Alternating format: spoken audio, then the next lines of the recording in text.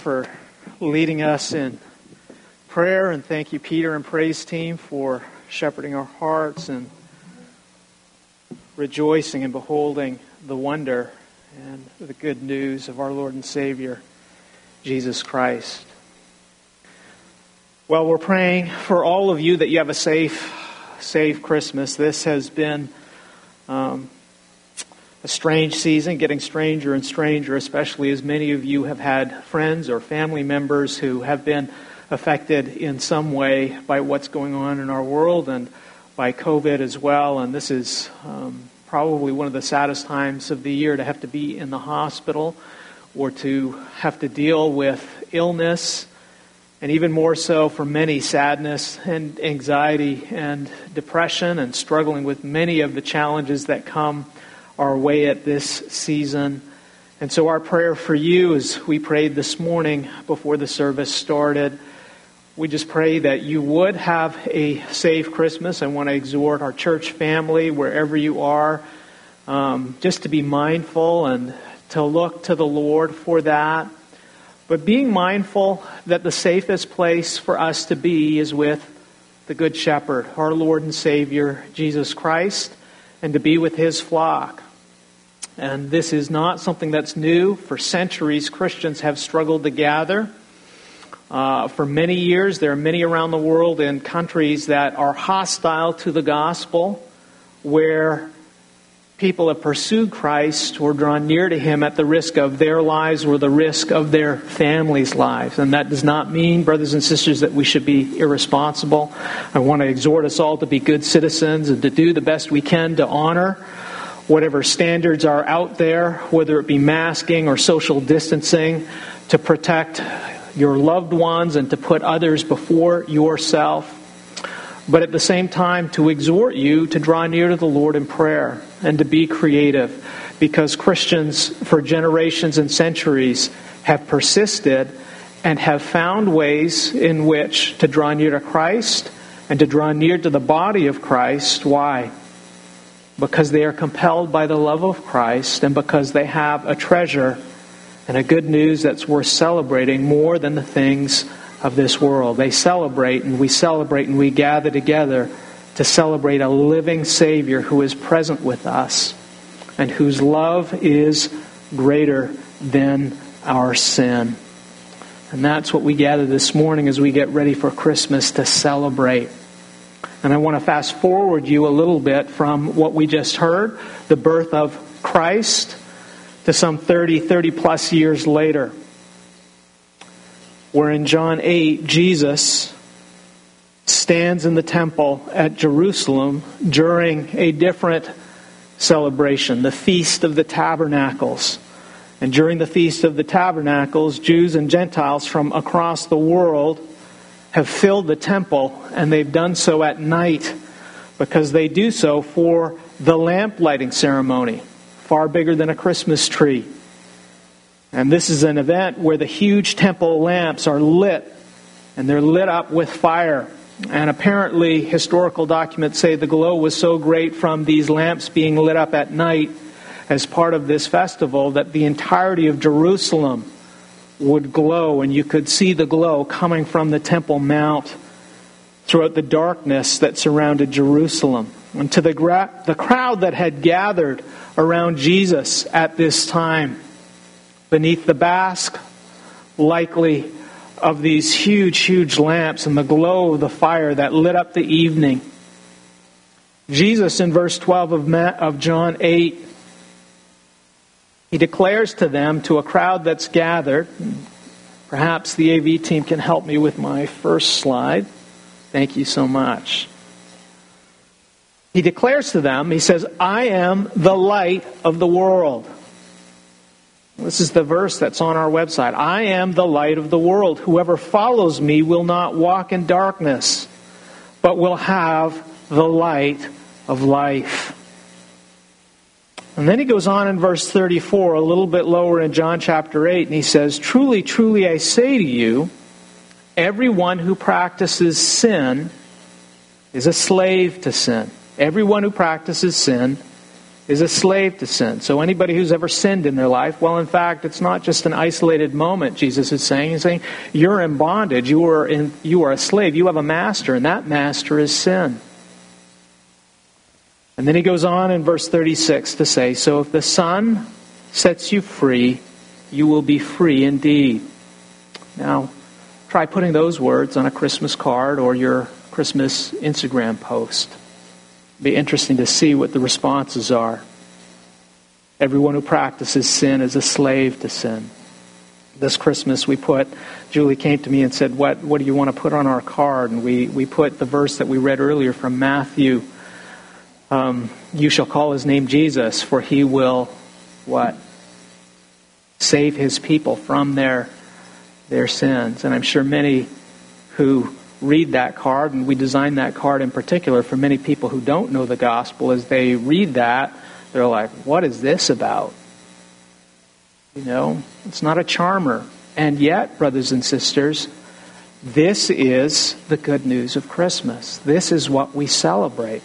We celebrate a Savior who has come to set us free from our enslavement to sin. Advent, brothers and sisters, is the celebration of a Savior who is indeed the light of the world. But clearly the darkness that Jesus is talking about is more than just the night sky. He's talking about the darkness of sin that enslaves all of us. He's talking about a Savior who has come in love and has entered into our darkness, not just the darkness of the people who are sitting next to us, our darkness, to do what we will not and what we cannot do for ourselves, which is to set us free from the sin that enslaves. Not some of us, brothers and sisters, but all of us. Democrats and Republicans, black and white, all of us. And this is the testimony of God's Word. This is a testimony of Jesus, and it's a testimony that begins in the book of Genesis. So if you have your Bibles, would you turn back with me again this morning to Genesis chapter 3, where God shows us why His Son had to come into the world, to be born in a manger when there was no room in the inn. Why is there a Christmas? Well, Genesis 3 lays the foundation for that, even as it shows us the bondage and the enslavement that we all have, the bondage and enslavement to sin. Genesis 3, verse 1. Now the serpent was more crafty than any other beast of the field that the Lord God had made. He said to the woman, "Did God actually say, 'You shall not eat of any tree in the garden'?" And the woman said to the serpent, "We may eat of the fruit of the trees in the garden." But God said, "You shall not eat of the fruit of the tree that is in the midst of the garden. Neither shall you touch it, lest you die." But the serpent said to the woman, "You will not surely die, for God knows that when you eat of it, your eyes will be opened, and you will be like God, knowing good and evil." So when the woman saw that the tree was good for food, and that it was a delight to the eyes, and that the tree was to be desired to make one wise, she took of its fruit and ate. And she also gave some to her husband who was with her, and he ate. And then the eyes of both were open, and they knew that they were naked, and they sewed fig leaves together and made themselves loincloths. This is the word of the Lord. As we noted last week, the Christmas story does not begin in Matthew or Mark or Luke or John. It begins in Genesis, and Genesis chapter 1, where God gives us a gift. And that gift is a life and a world that is filled with His light and His life and His love. And it's a world and a life that is free from sin, and it's free to love and to serve God and to serve one another without shame or guilt. This is the life and world of God's holy and living Word. But in Genesis 3, sin enters this world, and it does so to destroy and enslave this world, one life and one lie at a time. And that brings us to our first point for this morning. Sin exchanges the truth of God for a lie. Sin exchanges the truth of God for a lie.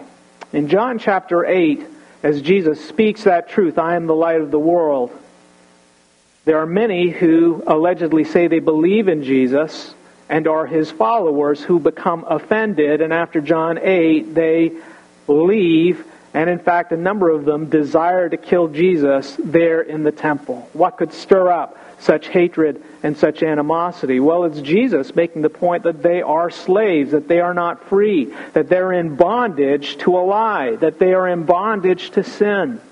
It's never a charmer or something that makes people feel good when someone tells them that they're sinners. It's not the place we go to. Oh, when you share the gospel, don't talk about sin. When you do Christmas cards, don't talk about sin. You'll scare people off.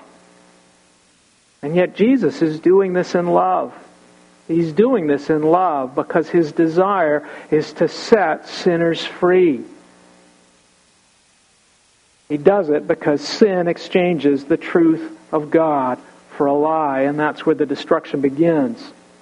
If you ever have the privilege of spending time with those who have struggled with addiction, maybe it's addiction to substance, maybe it's an addiction to pornography, maybe it's an addiction to gambling, maybe it's an addiction to their career. But if you ever have had that privilege of spending time with those who have struggled but actually hit rock bottom and have started to come out of that struggle with addiction, you may hear them talk about, quote, not believing the lie. Not believing the lie. And part of that lie that they're talking about is that somehow this pill, this powder, this pornography will give me a better world, a better life, or a better time. It's the lie, brothers and sisters, of covetousness. We talked about this with our boys yesterday. What is covetousness? Covetousness is the desire to have something that God has not already given you. Maybe it's a job, maybe it's a spouse, maybe it's a child, maybe it's a marriage. It's that desire that somehow there is something out there that is better than what you have, and you should have it. There's a better life to be had than the one that God has given me. There's a better marriage to have than the one that God has given me. There's a better career or friend or church or situation than the one that God has given me.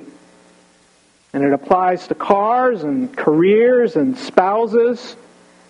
And like all good lies, there is some truth to it. Like all good lies, there's some good truth to it. The truth, more often than not, is that for a minute or a moment, whatever substitute that you're looking at, it does indeed give you a more pleasurable world. For a minute or a moment, it does indeed exalt you and lift you up. For a minute or a moment, it does indeed make you feel high and lifted up. For a minute or a moment, it does indeed make you feel like you are on top of the world and everything else is underneath you. For a minute or a moment, it gives you the feeling that there is something you can do or say to make everything better. Just press that button on the computer. Just take that pill or that substance or that drink.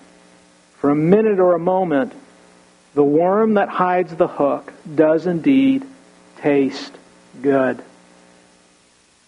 Sin, brothers and sisters, always tastes good for a season. But like all great seductions, it lifts us up to bring us low. It sets us free for a minute or a moment to enslave us for the rest of our lives. In verse 1 through 3, the serpent does exactly that. He engages the first woman in a dialogue that lifts her up. He flatters her. It gives her a place that she did not have before according to God's Word. He gives her that position where she can be the servant leader. the one alone whose opinion matters more than anybody else, the one who is wise, the one who is able to pass judgment, the one who is able to say, when we start and when we stop. And he lifts her up above God's Word in order to raise doubts about God's Word. He lifts her up above God's Word in order to raise doubts about God's Word. That's always, brothers and sisters, how it happens. You become the expert so that you can become God. And the implication by Satan or the serpent's conversation with Eve is that there is a better life and there is a better way apart from the life and way of God's Word. That's always Satan's lie, brothers and sisters. It's the FOMO, right? The fear of missing out. It's what Instagram and social media and all of those things do. There's something better out there. There's one click away where someone else is having a better time than you. And of course, this is what Peter says to Jesus when Jesus says, I've got to go to Jerusalem in Matthew 16, and I'm going to be humiliated, and I'm going to be rejected, and I'm going to suffer at the hands of the religious establishment. Why? Because that is God's Word, because this is what is necessary to save sinners from sin. A lamb must be sacrificed and pay the price for our shame and our guilt. This is what's necessary. And Peter pulls Jesus aside and says, no way that's going to happen to you. There's a better way apart from God's plan. And brothers and sisters, we can lend ourselves so we're just like the serpent or Peter, where what we say to other people is really coming from the devil. There's a better way, and there's a better life, and there's a better option apart from the one that God has already given you. Typically, for most of us, it's when we have to deal with the reality of suffering and difficulty and adversity that exists in this world. How can God be good if I'm going to suffer? Well, having gained the woman's ear in this way, in verses 1 through 3, by lifting her up and raising doubts about God's Word and sort of hinting and suggesting that there's a better option out there, the serpent now in verse 4 proceeds to speak into her life in a way that only her Lord or her husband should. Very interesting, that verse 4. But the serpent said to the woman, this is something that before only God has done in Adam's life, and only Adam, the first man, has done in the woman's life, to share God's Word. That rule, brothers and sisters, be careful about who you give the authority to speak into your life. Who has that right or that leadership? Men, who is speaking into your life and who has that authority? Is it the Lord? Ladies, wives, is it the servant leader that the Lord has put in your life, however much he fails or falls short? Well, here the serpent has taken that role, and the woman has willingly given it to him because he has flattered her, and he's lifted her up, and he's given her something that her husband cannot give her: a place apart from God's Word. The serpent uses this opportunity, quite simply, to replace the truth of God in her life with a lie. Of the Lord God's promise about the fruit of the tree of the knowledge of good and evil, of which God has said that in the day that you eat of it, you shall surely die. Genesis 2:17. The serpent authoritatively tells Eve in verse 4, you will not surely die. And in this way, what the serpent does is, not only does he contradict what God says, but even more so, he introduces this idea that God's Word is not true. He introduces this idea that the Lord God is a liar who cannot be trusted, and that there is a better way or life apart from the authority and order of God's Word. There's a secret, brothers and sisters. It's a book. It's called The Secret. There's a secret out there that shows you that ticket and that way in which you can have something better than what you already have if you just learn that secret and you learn that way.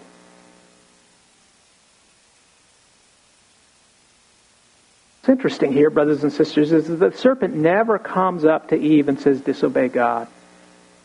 The serpent never comes up to Eve and says, take over for your husband.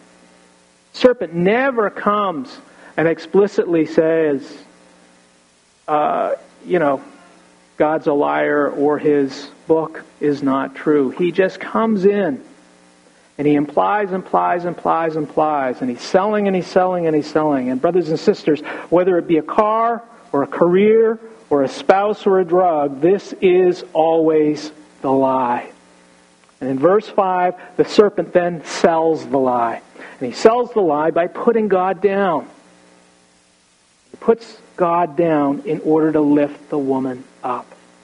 He says, for God knows, in verse 5, that when you eat of it, your eyes will be opened, and you will be like God, knowing good and evil. The implication here is that God is not just a liar. God is a rival. See what Satan's doing here? God's not just a liar. He's a rival. He's someone on the same level as you. This is what he does. And this is always the lie. The lie, it works this way everywhere, brothers and sisters. And sadly, we see it in our leadership today, in our nation. It's the ad hominem attack. In order to sell your lie, you've got to tear down the person who stands in your way. So you attack their character. You bring them down a few notches. You say a few things and you slander so that they look like they're small in order to make you big. That's how you sell the lie. Well, that's what Satan is doing here with the woman. And the man as well. God is not just a liar. He's a petty rival. He's a withholder. He's a concealer. He's a controller who uses his word to hold you back from the secret of a better life. A life that is independent of his word. A life that is capable of becoming great like God. This, of course, is the sales pitch for everything in our world. From our colleges to our careers, to our marriages, to our family lives, from our public school and private school and home schools, all of these things, it's selling the lie, brothers and sisters. There is something that you can do, or something that you can say, or some path or steps that you can take to have a better life apart from God's Word. And the darker side, of course, we see this and we know this well. Those of you who are physicians and pastors, the wounded healer. There's something I can say or do that's going to change your life, that's going to save you from whatever you're struggling with. Oh, Pastor Mark, if you could just say this will fix my marriage. This will fix our friends. There's something that we can do, and we see as many men in pastoral ministry step into this lie as well, that somehow we can save people or save their marriages or save their lives. I can't tell you how many times in medicine I heard that statement. Oh, we're here to save lives. And I quite frankly, brothers and sisters, I can't tell you how often that pervades ministry as well, where people feel that there's something that they can do to save someone else's life. When in fact the testimony of God's Word is God alone is the one who can give us His light and His life and His love. Brothers and sisters, that's the sales pitch of all idolatry. It is the worship of ourselves and what we can say and do, as opposed to the worship of what God can say and what God can do. It's a sales pitch of covetousness. It's the sales pitch of adultery. And it starts, brothers and sisters, with a lie that sows discontent in our hearts. A lie that sows discontent by saying you deserve better. It's the lie, brothers and sisters. It's the lie that says, does God really exist? Is God really good? Why, if God really exists and if God is good, why hasn't He given me, and you fill in the blank, better job, better spouse, better car, better friend, better relationship, whatever it is that you want to fill it in with? And at Christmas, brothers and sisters, that is amped up on steroids. From every commercial and every event where there's that massive Christmas tree with all those gifts and Lexuses and whatever else that's under that tree. And we drink that Kool-Aid, brothers and sisters, on a daily basis year-round, and we are surprised at a later date when we suffer from disappointment, anxiety, and depression and despair, when we find out that those things last for a minute, but they don't fix our marriages, they don't fix our homes, and they don't fix, brothers and sisters, what's broken inside. It's the lie, brothers and sisters, that there's something that we can do or say or purchase apart from God's Word that's going to give us a better life and going to fix what's broken in our lives. It's the lie that God and His Word are not sufficient. Basically what we're saying with all of that. I need all of these things. And if I don't get all of these things, my life is a mess. Why? Because God and His Word, it's not enough. The lie that we know better than God. This, brothers and sisters, is the lie that enslaves us all. And by appealing to our pride, it shows us all,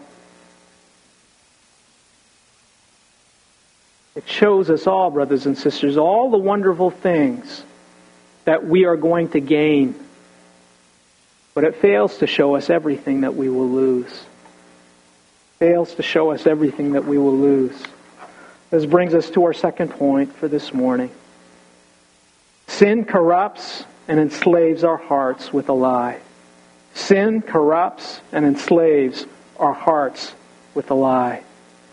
And this is what happens to that first man and woman, even as they choose to exchange the truth of God for the serpent's lie. They do so one thought and one desire and one step at a time. And in verse 4 and 5, neither Adam nor Eve, they make no protest whatsoever to what the serpent has just said. No objections whatsoever. Neither of them. And instead, in verse 6, the first woman voluntarily, willingly chooses to walk away from God's Word one step at a time. And she chooses not to wait for the Lord, because she could have said, well, let's talk to the Lord. He walks in the garden. He comes. He dwells here. She could have even appealed to her pathetic servant leader who was there silently, not saying anything. But at least she could have helped him by saying, Adam, what do you think? Instead, she willingly, voluntarily chooses to take the lead. She willingly and voluntarily chooses to investigate for herself the serpent's claims. She willingly and voluntarily chooses to re-examine the tree and its fruit. And what she's doing here, brothers and sisters, is she's playing God. Moses uses the exact same language here, and it's not by accident, of what you see earlier, where God goes and creates, and after He creates everything, then He says, and He saw it was good, and He saw it was good, and He saw that it was very good. Well, He uses a similar language because now Eve has taken the role of God. She's decided to play God. And brothers and sisters, we do it too. I know in the Chin household, the Chin boys are very upset with Adam and Eve because they feel, hey, man, we're in this mess because of you.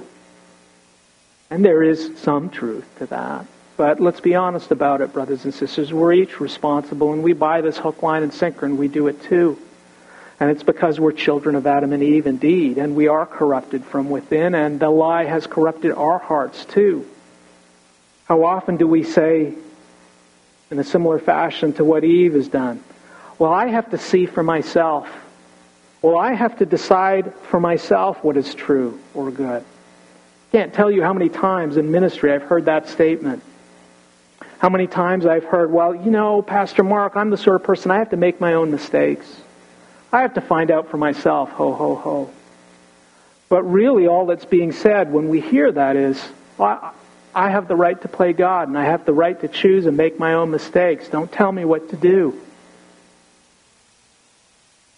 And brothers and sisters, when we go down that path, just like Eve, what it is, it's an evidence that our heart and our desires are enslaved to the lie of sin.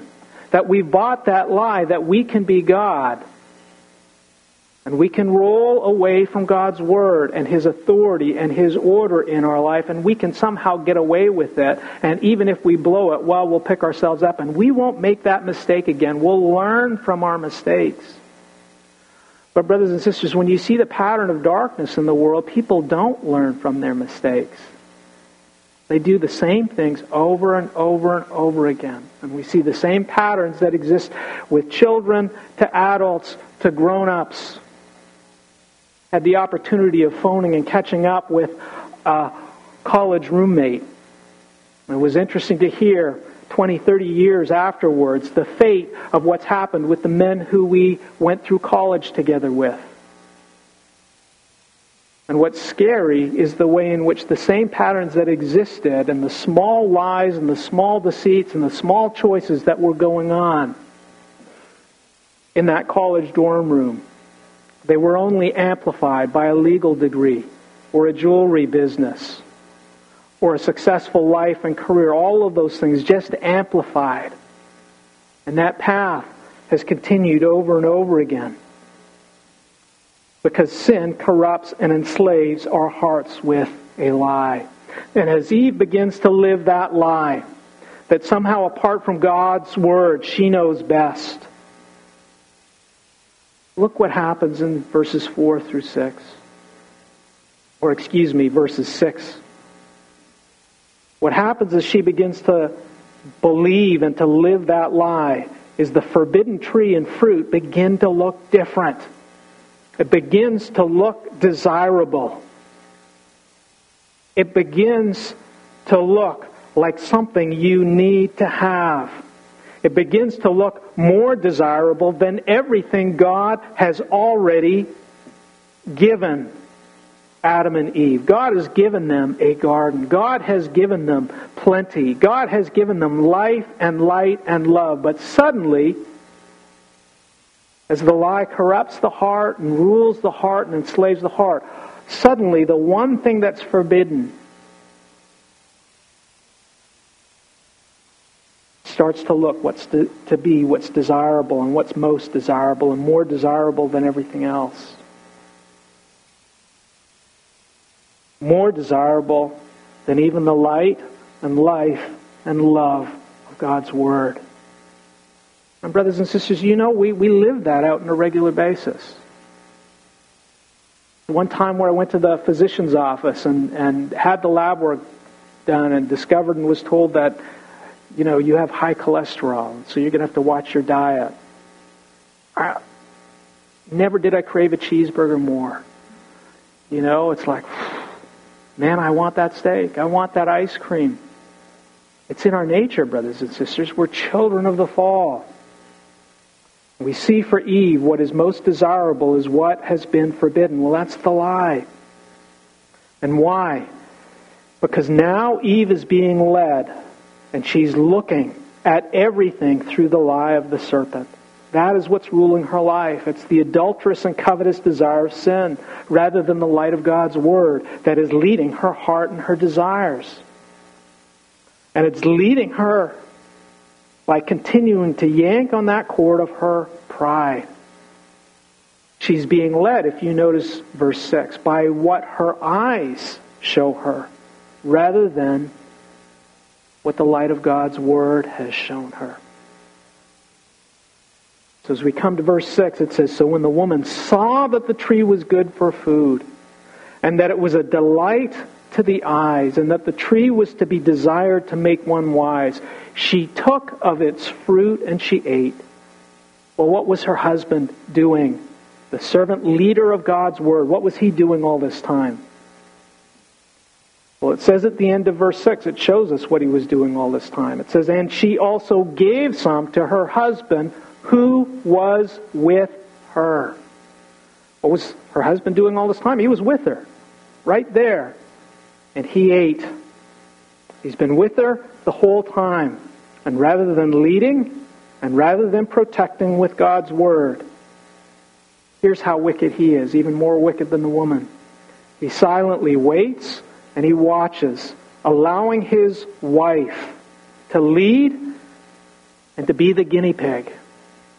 And when she doesn't drop dead immediately from eating that fruit, then he comes and he takes and he eats. She's gone, maybe God will get me another one. Brothers and sisters, we think of sin primarily as a visible mistake, a one and done, a whoops. But here very clearly, as Jesus shows his disciples, idolatry, adultery, theft, and murder, they all begin in a heart that is given over to deceitful and prideful desires. Deceitful desires that celebrate the lie that God and His Word do not matter. That God is not looking and He does not care. So great, brothers and sisters, is the lie. And you see this graphically illustrated, sadly, with those who have struggled with substance abuse.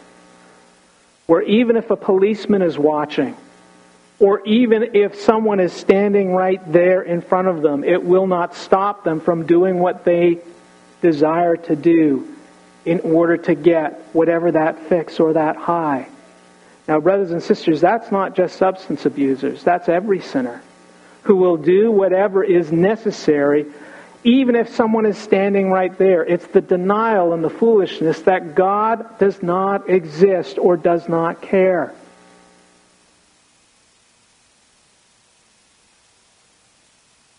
And in this way, brothers and sisters, what we're really doing is we are tearing down God in our thoughts and in our hearts. And we are doing so in order to exalt ourselves and justify ourselves. That's exactly what we're doing. God, you don't exist. God, you don't matter. Spouse, you don't exist. Spouse, you don't matter. Friends, you don't exist. Friends, you don't matter. Because the only one who matters is me, because what I'm doing is justified and I'm right in doing it. And here's why I'm right. Had a bad life, you didn't treat me well, blah, blah, blah, blah, blah. The whole list of different excuses and blame shifting to say I'm justified in doing what I'm doing. And brothers and sisters, as we see this, we see the same pattern all the way through Scripture, and you'll see the same picture and pattern in the world if you care to look around. That all of these things happen long before we ever take or eat what God's Word has forbidden.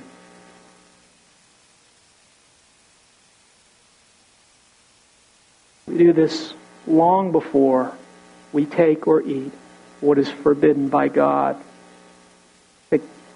For a while, a long time ago, I think that what shocked me when we first got into biblical counseling is in the way in which spouses who were cheating on their spouse would demonize their spouse. And you'd know the spouse was cheating and the spouse was guilty of adultery. And you'd come in for marriage counseling and the spouse was cheating and doing horrific things to his family. Or her, I guess, in one case I know of. And as you sat down there, the counseling sessions opens with the person who's cheating and destroying this family just ripping into their spouse. The same pattern, brothers and sisters. But the one that we're really ripping into when we do that is we're ripping into the God of the universe who created us and who gave us a life of light and love. That's the one who we're ripping into. We're coming to Him and saying, the woman you gave me, or the man you gave me, or the life you gave me, it's terrible, and that's why I'm doing A, B, C, D, and E. You're the one who forced me into this. And brothers and sisters, this is what is so wicked about sin. Sin is our wicked desire to murder the God who loved us with His Word. Sin is our wicked desire to erase Him out of our thoughts, our hearts, and minds so we can do whatever we want and so we can play God. Brothers and sisters, that's every sin. Big, little. Sadly, in the end, we end up destroying what is most precious. The life that God has given us, we end up destroying ourselves. James 1:14, James says this, "But each person is tempted when he is lured and enticed by his own desire. Then desire, when it has conceived, gives birth to sin. And sin, when it is fully grown, brings forth death." This brings us to our third, but don't worry, it's not our final point. There is hope. Sin separates us from the light and life and love of God. Sin separates us from the light and life and love of God. In verse 7, immediately after eating the forbidden fruit, just as the serpent promised, partial truths, just as the serpent promised, Adam and Eve, their eyes are indeed opened. And now they do indeed know evil, whereas before they had only known good. And indeed they do not immediately die, at least physically. But now they begin to see that the good life God had given them is no longer. They begin to see that everything has changed and not in the way they had hoped or had been led to believe. It says in verse 7, then the eyes of both were opened and they knew that they were naked, and they sewed fig leaves together and made themselves loincloths. Whereas before there was nothing about themselves that needed to be covered or concealed from God or from one another, now everything about us needs to be covered and concealed. Whether it be with fig leaves or clothing or fashion items or cars or cosmetics or careers or Bible verses or ministry or the endless list of things that we use to cover up our inadequacies. Something we can say or do to cover what is broken inside and communicate to the world that we're just fine. Through the first man and woman, sin and death have now indeed entered into God's creation. Now everything has been reversed. And where once there was only holiness and innocence and righteousness, now there is guilt and shame and condemnation. And where once there was only love and joy and peace, now there is lust and discontent and strife. And where once there was perfect freedom for the child of God, now there is only fear for those whom sin has enslaved as orphans and enemies of God.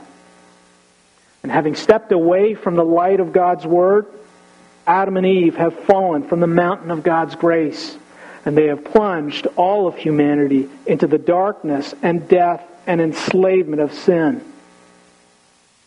Brothers and sisters, this is our world and this is our nature. I challenge anyone to prove to me otherwise. Romans 5:12, therefore, just as sin came into the world through one man, and death through sin, and so death spread to all men, because all sinned. Brothers and sisters, Sinclair Ferguson makes the point that Christmas, for some people, is the best of times, but for others it's the worst of times, borrowing from Charles Dickens' A Tale of Two Cities.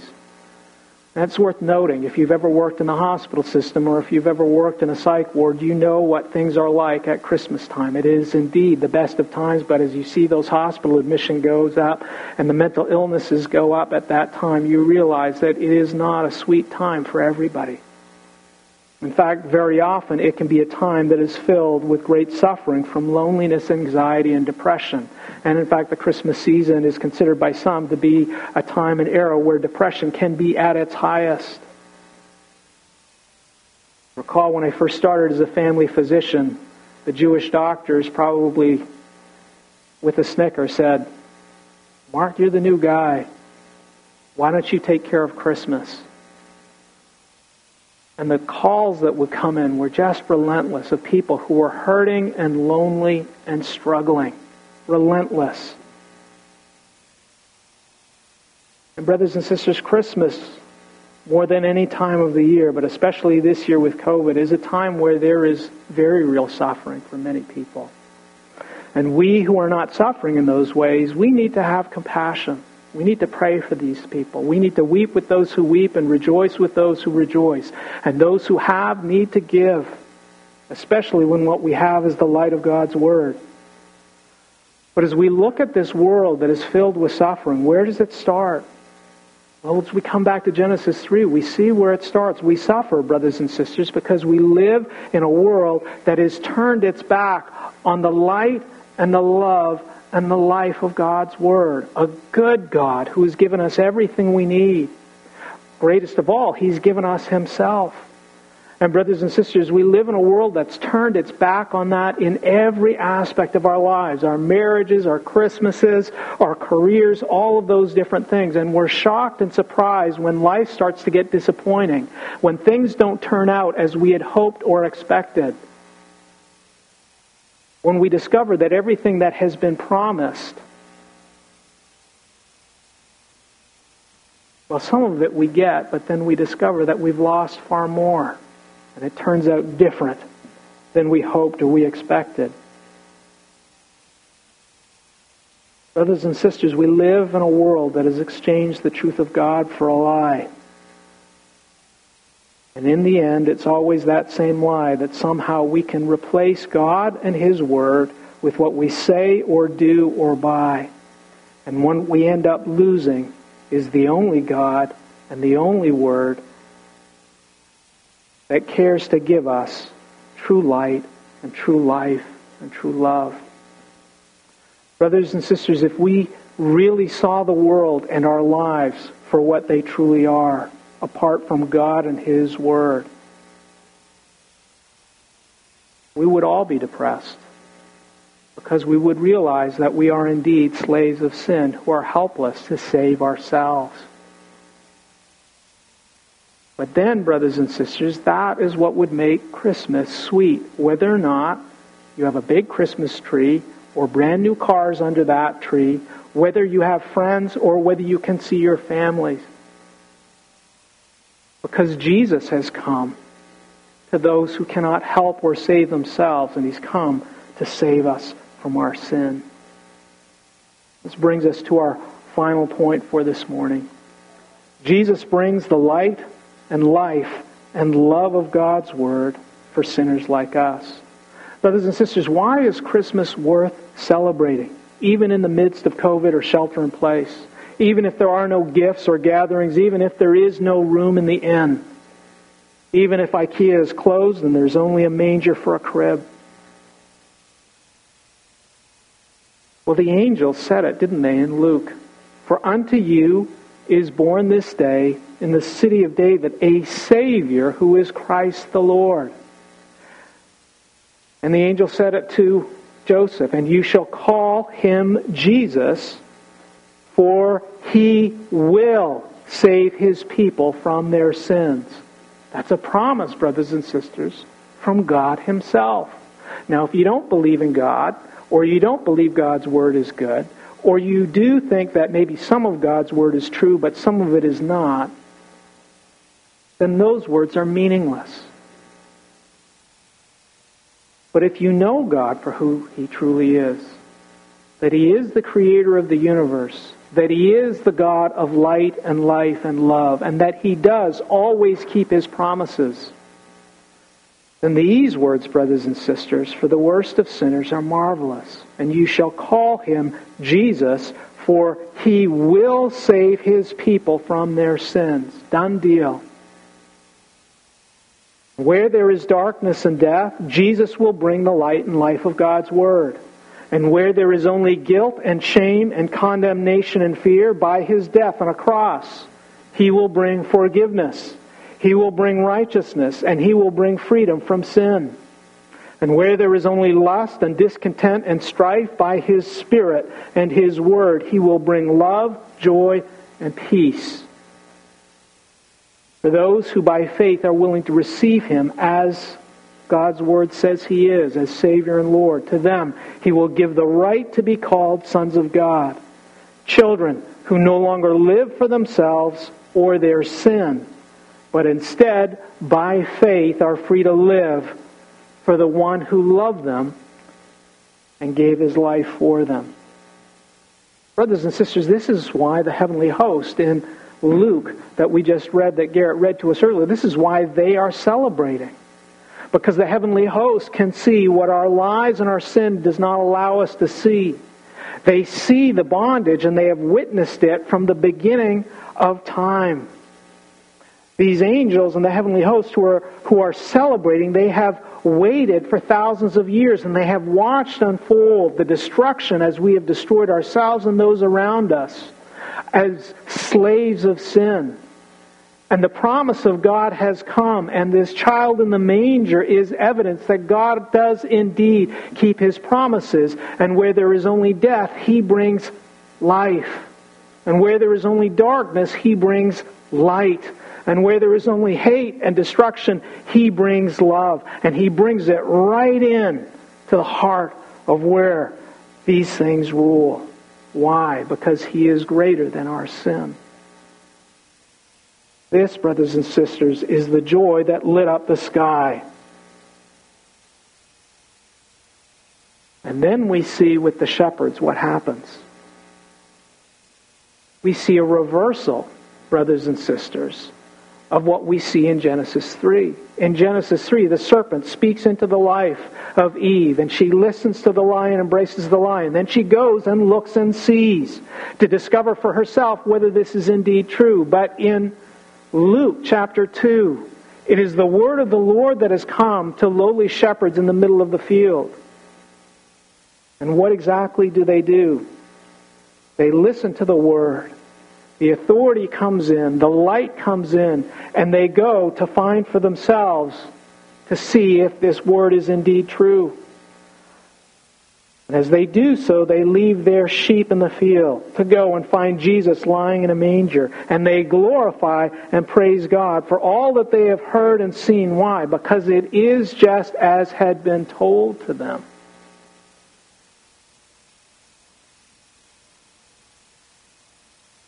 For those shepherds, brothers and sisters, Christ has come to take the lie so that the truth can come and reign in their lives. Brothers and sisters, for us, we have to ask ourselves, will you leave your sheep in order to come and see and worship a child who the rest of the world looks at, lying in a manger, too poor, too isolated, too lonely, too rejected? Will we come and allow Him to take these lies that rule our lives and instead give us the truth that unto us this day in the city of David a Savior who is Christ the Lord is born? So we fast forward and come to John chapter 8 again, as Jesus comes to those people who are gathered around during the Festival of Lights. And He says to them, I am the light of the world. Many in that crowd will walk away. Why? Because the light and the truth that has come exposes the lie. That somehow they're good because they've gathered from all around the world to come to the temple in Jerusalem. They're God-fearers. They're good Jews. They're where they're supposed to be. They're celebrating in the center where God's law has said the godly people are. They're fulfilling the traditions. And you're telling us we're slaves to sin? And yet, brothers and sisters, when the light of God's Word and His love comes, and it shines light into our lives, it begins by showing us what's truly ruling our lives. And it does so in love, brothers and sisters, to set us free. But that day and that moment when Jesus made those comments, some of those people wanted to kill Him. And they would rather stay in darkness and rather believe the lie that somehow there's something that they could say or do to continue to be, quote-unquote, good people, rather than believe that the one who stood before them is indeed the light of the world. But brothers and sisters, that wasn't true for everyone. Because there were disciples there that day. Peter and James and John and Matthew, the tax collector, who did listen to what Jesus had to say. And they were willing to receive His truth, that they indeed were slaves of sin. And they were willing to say later, as Jesus said, are you too going to leave And Peter says, where are we going to go, Lord? You alone have the words of truth that are going to give us life. And they were willing to follow him. And as they did, it's not as if suddenly they were zapped and their lives were tremendously better. That's the reverse.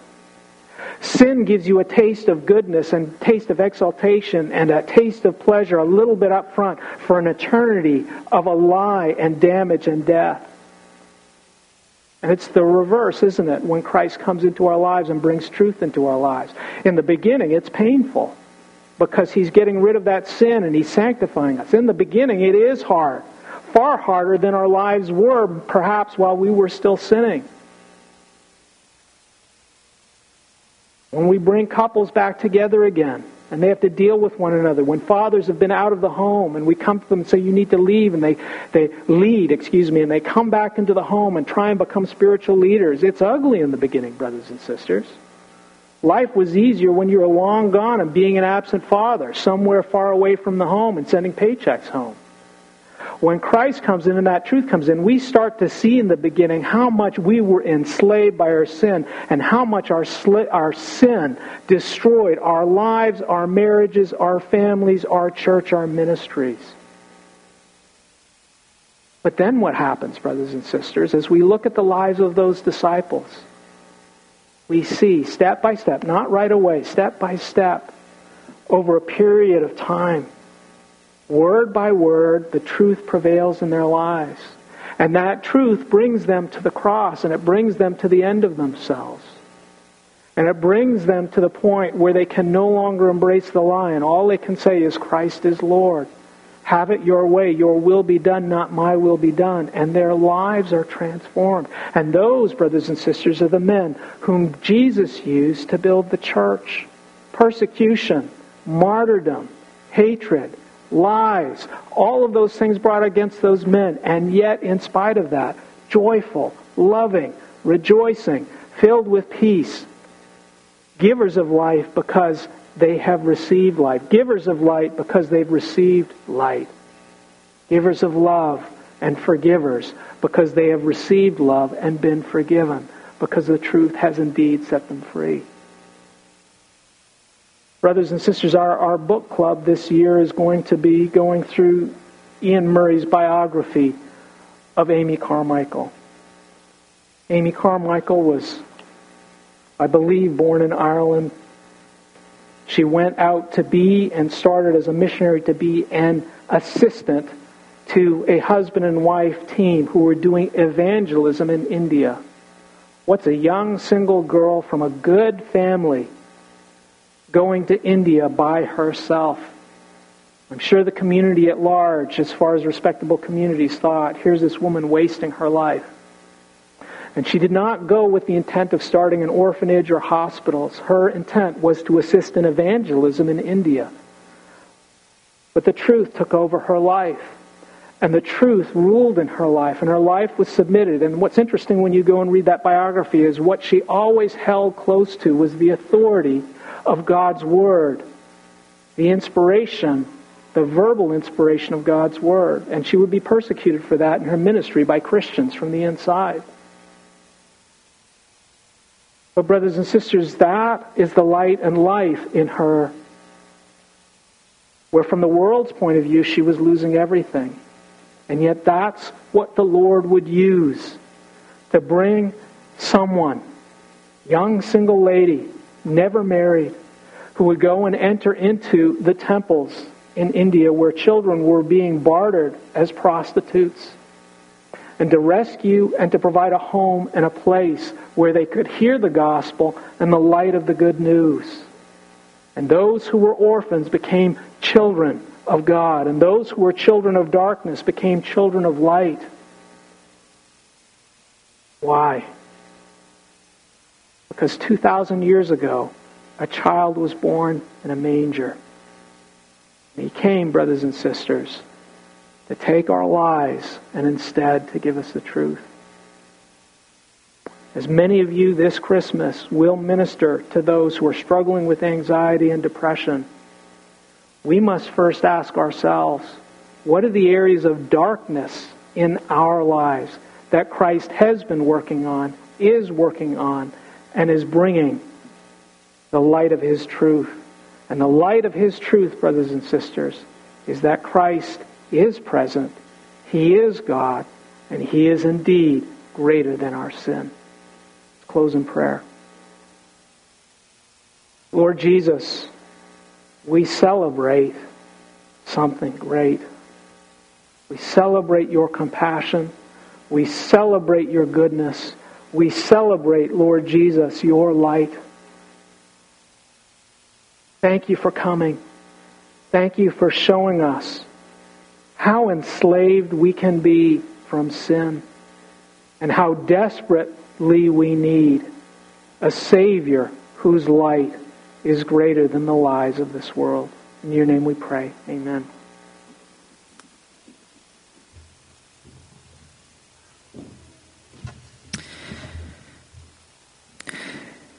Amen.